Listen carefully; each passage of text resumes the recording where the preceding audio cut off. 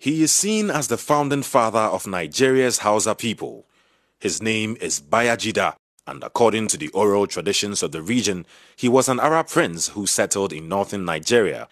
His story has been passed down by mouth through the generations. Some believe that Bayajida was a real person, others aren't convinced.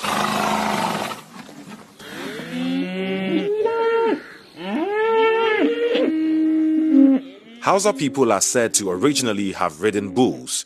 According to the legend, it was an Arab prince who centuries ago introduced them to horses after his arrival in the Hausa kingdom in the north of present-day Nigeria. This man was called Bayajida.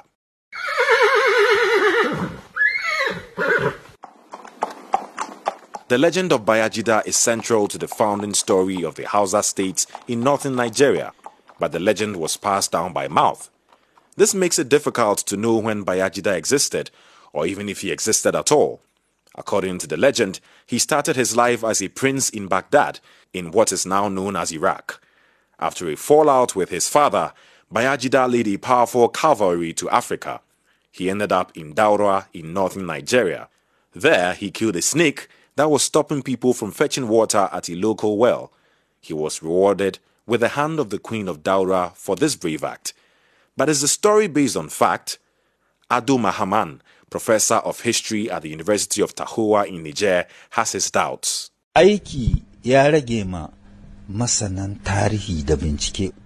think to prove this, scientists and archaeologists should go and examine the well to determine the truth about how long it has been there, especially because the area that the well is located in has two streams, which nullifies the story that there was water scarcity in the area and that water had to be looked for.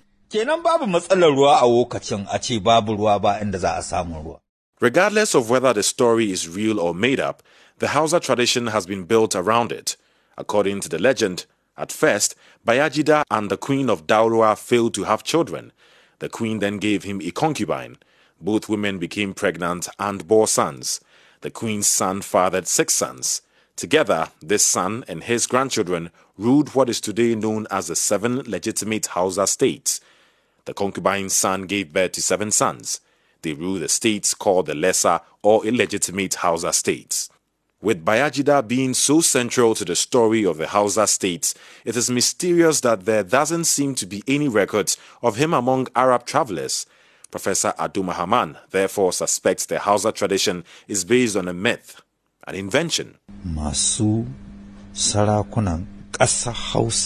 The only thing we derive from this story is that the emirs of the Hausa states wanted to give themselves a special origin, something uncommon. In doing so, they could be able to say, I'm a descendant of Bayajida. Some say the legend was coined between the 16th and 19th centuries, while there was evidence of it in Hausa culture as far back as the 10th century.